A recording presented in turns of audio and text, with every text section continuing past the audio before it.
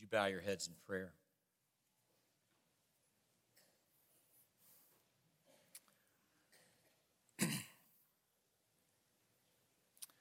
Lord, I thank you for the beauty of our choral offering, that we would rather have anything, rather have Jesus more than anything in this world. Lord, I know in my heart of hearts, I can't honestly say that's true. I'm not there yet. I know many of us are not there yet.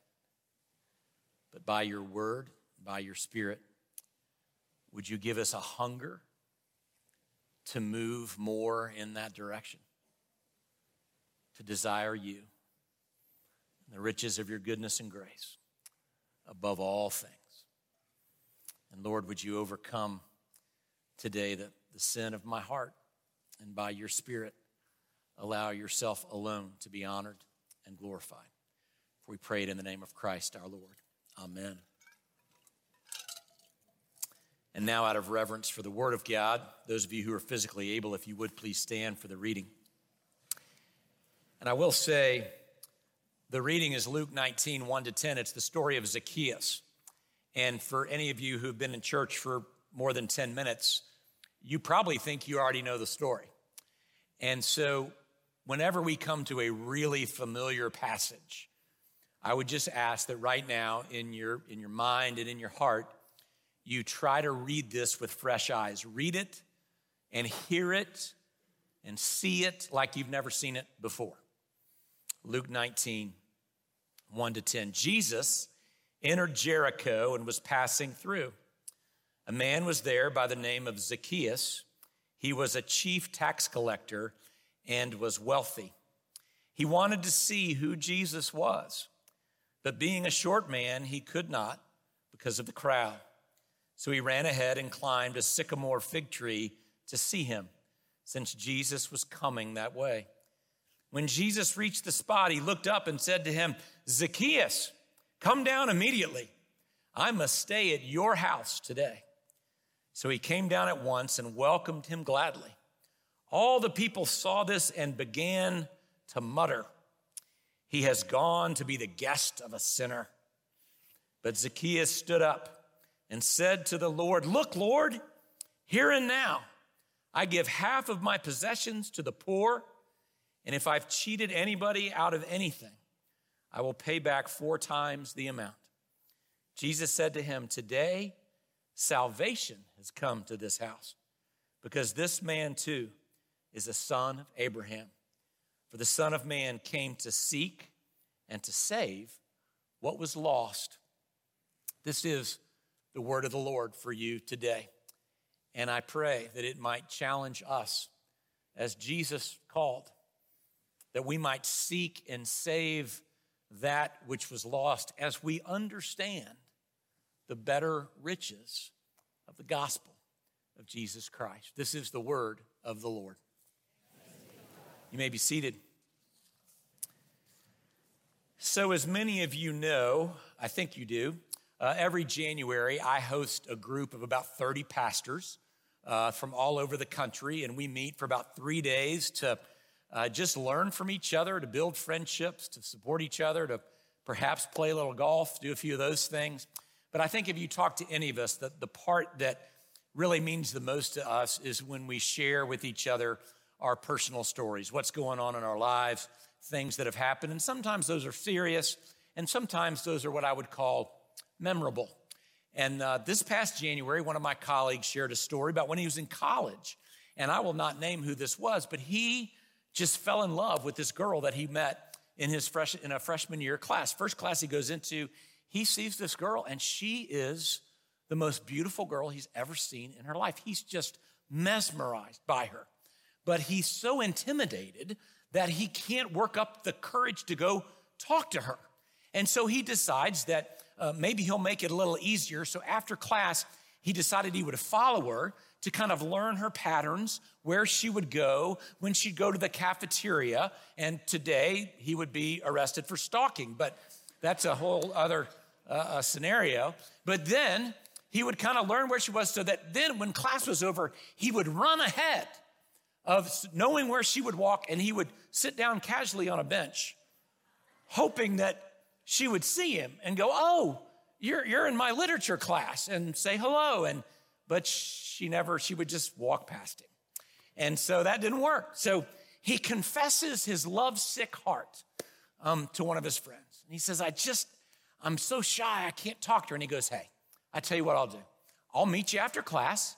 We'll kind of go to where we think she's going to be. And then when she walks by, I'll introduce myself. I'll start the conversation, get it rolling. And then you just come up and take it from there. And he was like, great, that would be so helpful. So his friend meets him after class. The girl leaves class. They're going to follow her to where she's going to go. And then they run ahead. But it was odd. By the time they got there, she was already there. And she was sitting on a park bench, which also kind of took them by surprise. Usually she was walking, but she's sitting down. So they're not sure what to do. So they just watch her. And as she's sitting on the park bench, she proceeds to kick off her flip-flops. She takes one of her feet in her hands and proceeds to put said foot in her mouth, whereupon she began chewing her toenails.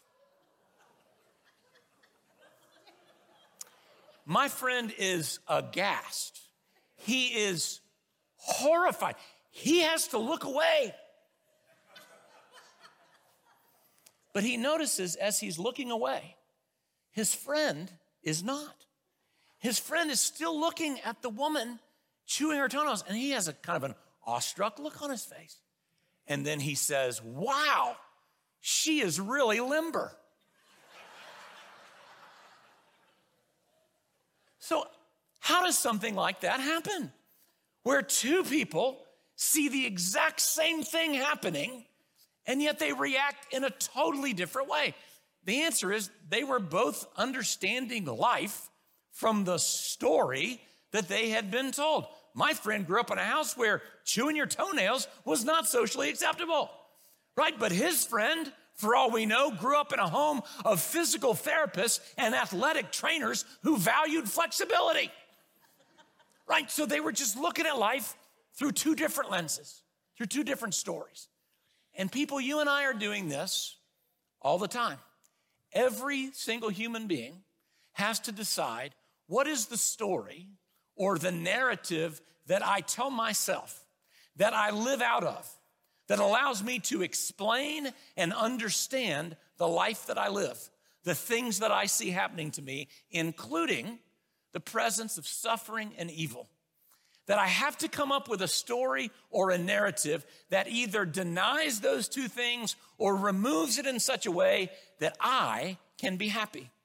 And that's what we said last week is the essence of expressive individualism. It's the dominant ideology of our day that says the highest and best use of my time is to make me happy. So I've got to tell myself a story that's not going to be about suffering and evil, but it's going to be about something good, something that makes me happy. But the problem is expressive individualism isn't working, because what we're seeing is even though we're trying to live that way, and our highest and best use of our time is make ourselves happy, the statistics, the data says we're less happy, we're more depressed, we're more anxious, and we're more medicated than we've ever been.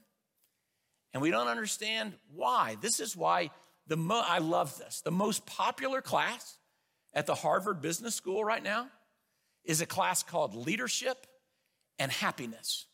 It has doubled in enrollment every year for 4 years. They can't find a room big enough to hold all the people who want to take the class, even though the class only lasts 7 weeks and is worth half a credit. Everybody wants to take it. Why? Harvard leaders say because so many of their students are seeing their graduates move into the business world, become successful, sometimes mega successful, and then all of a sudden become disillusioned, wash out of their chosen career, and engage in self-destructive behaviors. In the mind of the student, they've achieved what they thought would make them happy, and it doesn't work. And so Harvard leaders say this: the course, Leadership and Happiness, has taken on new urgency for employees and managers as workers leave jobs at record rates and rethink their goals even as companies scramble to boost morale, reduce turnover, and experiment with new ways of working. So they're trying to make themselves happy by pursuing what by every argument we could hear today is the good life. I mean, what we think is going to make us happy is achieving the good life, however you choose to define that. But that's what happiness is living the good life. And Jason Chatraw, who wrote the book Telling a Better Story, defines the good life this way. So we want to be happy. What's going to make me happy is if I can have the good life. That's not the moral life, like good behavior, but it's good in the sense of it's the pursuit of a feeling, which is won by the accumulation of all the things that you would find if you were to weld together ideal versions of a job resume, a dating profile, and a Christmas list. By achieving success, wealth, power, and the right body type, we've allowed a modern combination of meritocracy and consumerism to cast an imaginative and alluring vision of happily ever after. And so I hope you see the progression. Expressive individualism says the highest and best use of my time is to do what is necessary to make me happy. And what's going to make me happy is if I can achieve the good life. And in order to achieve the good life, everything that's on my Christmas list requires what? Money, riches. You want to have that extra home? You want to drive the fancy car? You want to live in a better neighborhood? You want to have all the right, fattest things? All that requires money. And we live under the illusion that if I could just achieve that thing, the cultural story says the riches of the good life is going to make me happy. And people, trust me, we all struggle with that. I do. I'm a Christian pastor, and I am 100% committed to generosity. And yeah, I promise you, there are still days where I feel like, hands down, like if I would be happier if I just could have a set of new irons. I'd be a better person. I would. If I could have a house in Colorado to go to in the summertime, I would be happier, right? We all struggle with that, and yet we also see the data and the statistics that tell us, well, that's not actually happening. It's not working in the way that we think it will. The Wall Street Journal also reveals that now almost 40% of people in this country have no religious affiliation whatsoever. And millions of people, between 2 and 3, have washed out of the Christian church in the last decade. So that's the culture in which we live as Christian people. We live in the midst of a culture that is living according to a story, the story that the riches of the good life, that individualism needs happiness, happiness is available through the good life, and the good life costs money. That's the narrative that they're living by, and yet they're finding it wanting. And so how do we, as Christian people, go about the task of helping them understand why the riches of the gospel are going to be better riches than the riches of the good life?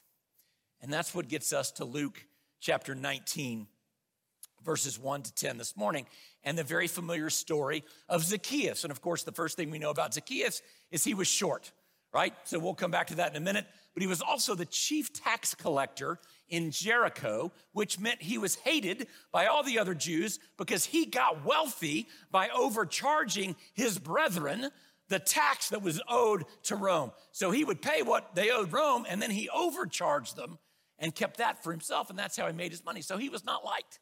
He was, in fact, reviled. Now, at this time, Jesus is also at the very end of his ministry. It says he was going through Jericho. Well, where was he on his way to? He was on his way to Jerusalem. And that's the beginning of Holy Week. That's moving to the cross. So Jesus is almost done. So everybody knows who he is. Everybody knows about the miracles. Everybody knows about the teaching. So you either loved him or hated him, right? A lot of people loved him. The religious leaders hated him. So as he comes into Jericho, big crowd.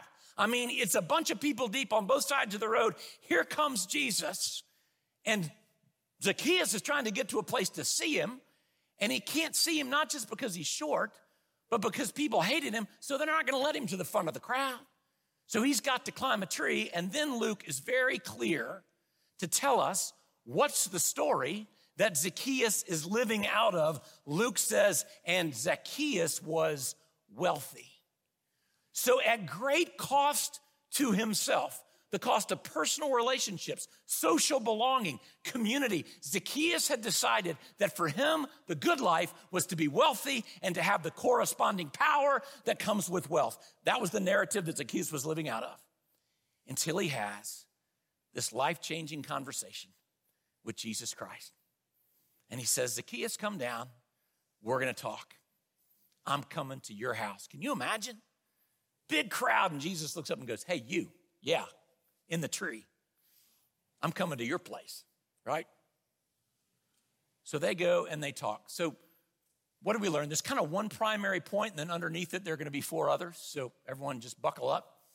The main point is this, that the riches of the good life will always be inferior to the riches of the gospel story, because the riches of the good life can never explain the inevitable suffering and evil and your eventual death, the things that are going to happen to you in this life. There's no answer for that in the riches of the good life. Look at Zacchaeus. Zacchaeus had, by every argument, the good life that he wanted. He was wealthy, which meant we assume he lived in a very nice house. He ate the best food. He had access to the servants that he wanted in life. And yet, why would Zacchaeus subject himself to the public degradation and humiliation, the rejection that he surely must have felt by putting himself in the middle of a big crowd that he knew hated him just so he could see Jesus? Why would he subject himself to all of that? Answer: because the good life wasn't working. Because Zacchaeus had finally gotten to a point where he couldn't understand and explain the pain of his social isolation, that he didn't belong, that he had no community. He was probably even looking at his age into the larger problems that existed in Rome. And what about the poverty that he saw all around him? There were no answers for any of it. And so he went to see Jesus. Jason Chatraw writes, in this world, pain and suffering can't be completely escaped. Our most prized achievements will be undermined. We will fail in our most worthy endeavors. We will watch our loved ones die, and we will inevitably lose our own health. Then one day we will die. If our joy is contingent upon circumstances, we will be fragile, anxious, or on the brink of despair because we know we cannot actually escape it. The riches of the good life has no answer to the inevitable issues and problems and suffering and our inevitable demise. If you don't believe Chatraw's words, maybe you'll take the words of Steve Jobs, who at 56, as he was dying of pancreatic cancer, wrote this: I reached the pinnacle of success in the business world. In others' eyes, my life is the epitome of success. However, aside from work, I have little joy. In the end, wealth is only a fact of life I am accustomed to. At this moment, lying on the sickbed and recalling my whole life, I realized that all the recognition and wealth that I took so much pride in have paled and become meaningless in the face of impending death. People, I don't know how to say it any more clearly than that, but the riches of the good life are empty riches. They're hollow riches. They're meaningless riches. They cannot do for you what you think they will. And then we see, juxtaposed with that, a conversation that Jesus has with Zacchaeus. And you know, what's interesting about this is we're not privy to the conversation. We don't get any detail. When they go in the house and eat, we don't know what they said, but we do know how Luke sets it up. Luke sets it up between one group of people who are living according to the riches of the good life and believing that life kind of owes them. And what are they doing? They're muttering. The word mutter is one of my favorite words in the New Testament because it's a word that sounds like what it means, right? It's one of those words. There's actually a word that means that, but I didn't really look that up. But muttering is when people, you just get to a place in life where you're living according to the riches of the good life and you don't have any of them. So you get cynical, you complain. Something's always wrong, God's always let you down. And so you're just constantly mutter, mutter, mutter, mutter, mutter, mutter, mutter, mutter, mutter. Right? And so, Jesus and Zacchaeus go to dinner and what does everybody do? Oh, mutter, mutter, mutter. Of course he's eating with sinners. Mutter, mutter, mutter. You're just unhappy, right? Life's not giving you what you think it ought to give you. And then, well, before I move on, are any of you all mutterers? I have to confess, I've muttered a few times. Muttering, it's joyless.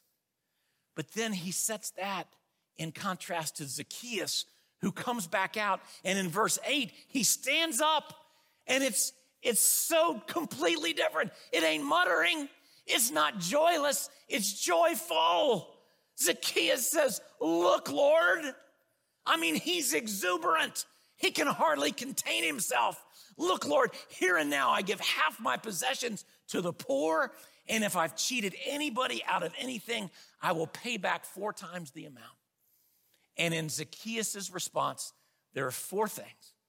So overall, big main point, the riches of the good life are always going to be insufficient. They'll never be as good as the riches of the gospel because they can't answer the inevitable questions. But Zacchaeus' response shows us here's 4 reasons why the riches of the gospel are better. Number 1, you get the riches of relationship with Jesus.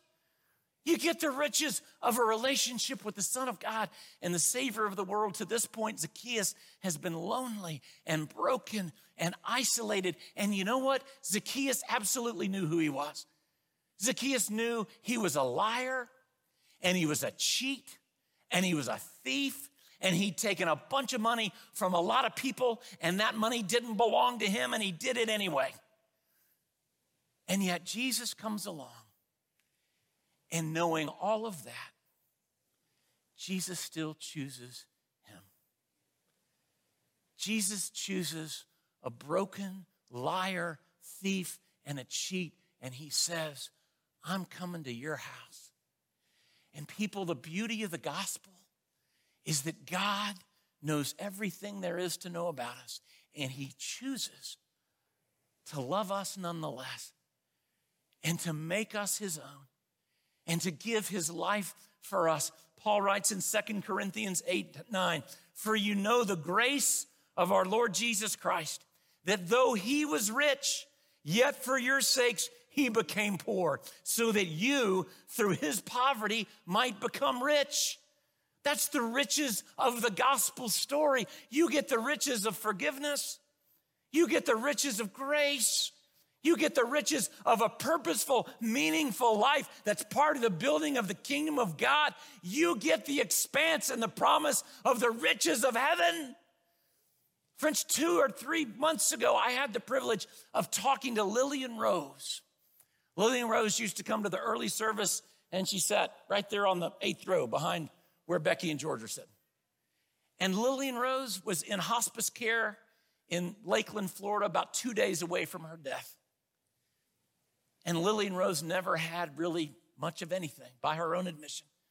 She was not wealthy. She was not privileged. She had very little. And yet when I talked to her on the phone, she said, David, I know that I'm at the end.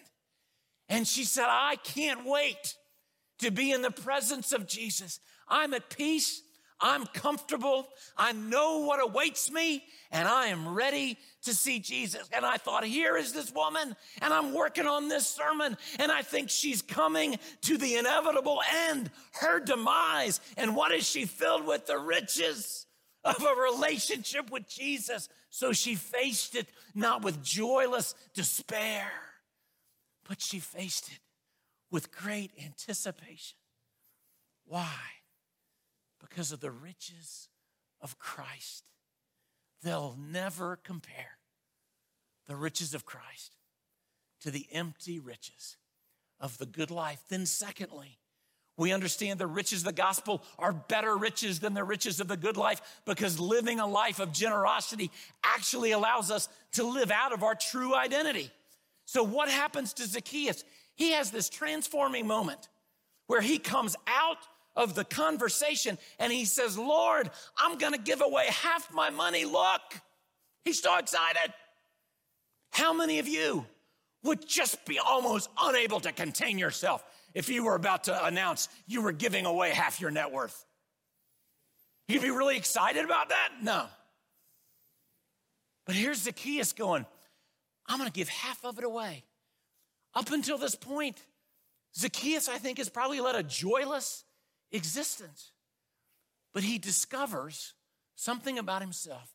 And here it is. It's pretty simple in the concept. It's tough in the application. The reality is James 1:5, every good and perfect gift is from above, coming down from the Father of the heavenly lights. John 3:16, for God so loved the world that he gave his only begotten son. God in his nature is a generous God. He's a self-giving God. Therefore, we who are created in his image are intended to live the same way. You've been hardwired to give yourself away. You've been hardwired to be generous. And when you are, you get Zacchaeus. You get joy. You get understanding. Why? Because you're living out of your true identity. But as long as you decide it's your money, as long as you live out of the narrative that you're pursuing the good life and that requires your riches, you'll never know that joy. You'll always be locked up and unable to experience the life that God actually wants you to have. People, generosity and true, faithful giving into kingdom endeavors is what unlocks the key that lets you live out of your true identity. You actually become the person that you're hardwired to be. It's kind of like when you were gifted to do some particular thing in life. Let's say you were just gifted, you're Jeremy.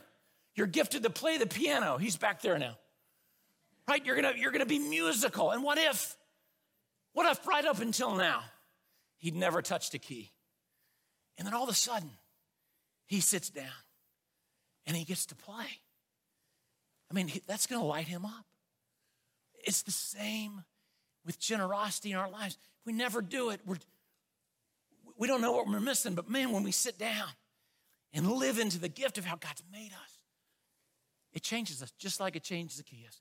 Then the third thing related is that he gets generous. But did you notice the phrase? It says, I'm going to give away half my possessions where? To the poor. So what we learn, the riches of the gospel are better riches, because they turn us away from being self-absorbed inward creatures to outwardly facing kingdom disciples who recognize the call to be about needs beyond ourselves. It's the antidote to expressive individualism. It's the call to service. It's the call to be aware there are the poor among us. And part of what I'm called to do is to take care of them. It delivers us from our unending nature of trying to serve self and gets us engaged in the kingdom things that God wants me to do. It's why a bunch of guys got up at 4:30 in the morning and drove to Fort Myers and sat around mucking in sewage and all the other things they did. Why? Because it got them out of their cells and it helped them take part in a larger endeavor. That's, again, part of who we are as generous people. Relationship with Christ leads to a generous life that is filled with service. And the last thing is what? It's living a life that is just. Living a life that is just. Zacchaeus says, not only am I going to give away half my possessions, but he says, I'm going to repay 4 times what I took. All right, so the legal standard was 20%. He's going to give back 4 times. So what Zacchaeus is saying is, I'm going to right the wrongs of my life. I'm going to do the right thing. And we talked about this last week. Expressive individualism says, I'm the one who decides what's right and wrong. I'm going to live according to my standard. And what the gospel tells us last week is, no, there's only one standard of truth, and that's Jesus Christ. He's the way, the truth, and the life. So there is a truth, there is a right, there is a wrong, and we're called to be obedient to it. And when you live that way, there's joy in that. There is an inward satisfaction when we know what's right and we actually are obedient and we do what's right, even when it may not be easy. Why? Because it honors God. And part of Zacchaeus' joy is because he was finally doing the right thing, because he was living the right way. And people, you know what? I think we're pretty smart people. I think when we know when we're living the wrong way, I think we're pretty aware of that. And when we actually reach a place of transformation in the way Zacchaeus did, and we say, you know what, I'm going to start doing the right thing, I think there's real satisfaction and joy in it. I'm over time. I'm going to tell you one more story. I'm walking down Roslyn over here, in August, heat of the summer. It's blazing hot, and there's a homeless guy on the street, and he's literally laying down on the concrete, and he looks horrible. And the sun's just beating down on him, and there are two women who walk by him, and literally, he lifts a hand, and he goes, "Water, water." He didn't ask for drugs. He didn't ask for money. And these two women looked down at him like he was the worst human being alive. And one of them says, "We don't have any," and kept going. And again, in my heart, was I late? Yeah. Did I have a place to go? Yeah. But in my heart, I thought, what's the right thing? And I'm like, I can't solve homelessness. I can't solve the God's problem, but I can right this wrong. And I went into the dollar store and I bought him two big things of water. It cost me $5. And I took him out, and you'd have thought I handed him 2 gold bricks. He was so grateful. Why? Because I just did the right thing. And I tell you, I walked away. It wasn't the greatest thing ever in the history of humanity, but I felt good because I had an opportunity to right a wrong. And you and I have those opportunities every day. And when we live that way, it gives us joy. So one of my favorite lines from any movie ever made, the end of It's a Wonderful Life, you know the line. George Bailey has served everybody else, thinks his life is a failure. And yet at the end, he gets in trouble. Everybody comes pouring cash on his table. And Brother Harry bursts in, picks up a cup of punch, and he raises a toast, and he says to my brother George, "The richest man in town." Right? People, our standard for wealth is not the riches of the good life. Our standard for riches is the riches of the gospel of Jesus that allows us the riches of relationship with him, the riches of a life poured out in generosity and service and justice that then becomes a huge question mark to the people at the Harvard Business School who can't seem to figure out why people who are living according to the riches of the good life are washing out and engaging in self-destructive behaviors, because it doesn't last. People, I pray that we would become aware of our own riches, and we would be more satisfied in them than we've ever been, so that as we move out into the world, we'd be able to help people understand why the riches of the gospel are indeed better than any of the riches of this life. Let's pray together.